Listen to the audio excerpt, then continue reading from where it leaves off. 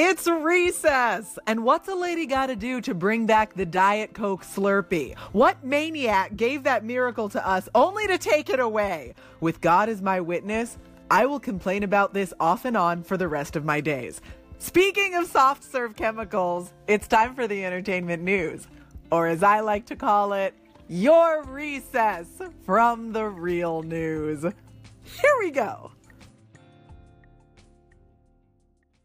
I never thought I'd ever speak of Survivor 2 days in a row, but here we are. The next season of Survivor will be called David versus Goliath, and the contestants will include John Hennigan, the professional wrestler, and Mike White, writer and co-star of the Jack Black cult classic School of Rock.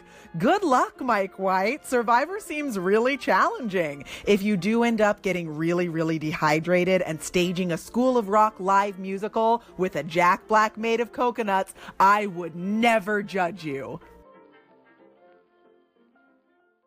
Will Smith is a featured vocalist on the new World Cup theme, Live It Up. Cool, maybe I'll watch the World Cup. I don't know the rules to soccer, but I also don't know the rules to any other sport. So why would I watch them then? Simple. I like to eat stadium pretzels. Stadium pretzels with salt crystals the size of diamonds. Idris Elba will star as the Hunchback of Notre Dame for a new Netflix movie. And in addition to playing the lead role, he will also direct and produce the Netflix. Just a heads up, there were talking gargoyles in the Disney Hunchback of Notre Dame cartoon, but they probably won't be in the Idris Elba movie version. So let's not get our hopes up, okay? But Idris Elba, if you're listening, people love it when gargoyles talk.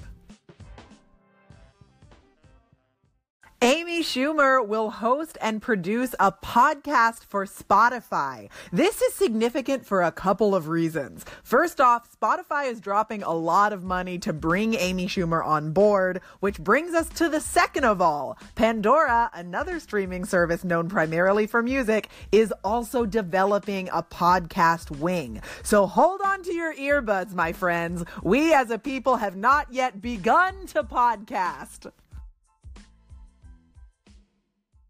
Sesame Street is suing the promoters of the new Melissa McCarthy movie, The Happy Time Murders. The just-released trailer for The Happy Time Murders features the tagline, "No Sesame, all street," and then a bunch of puppets behaving very badly, like Walter White badly. Sesame Street doesn't want to be affiliated with the out-of-control Happy Time puppets, but at least now the Sesame Street puppets know where to go if they want to break bad. School of Rock is awesome. Joan Cusack in particular is amazing, and her character's deep affinity for Stevie Nicks is very relatable. Take care, guys. I'm Olivia Harewood, and I will catch you next time. Until then, recess adjourned.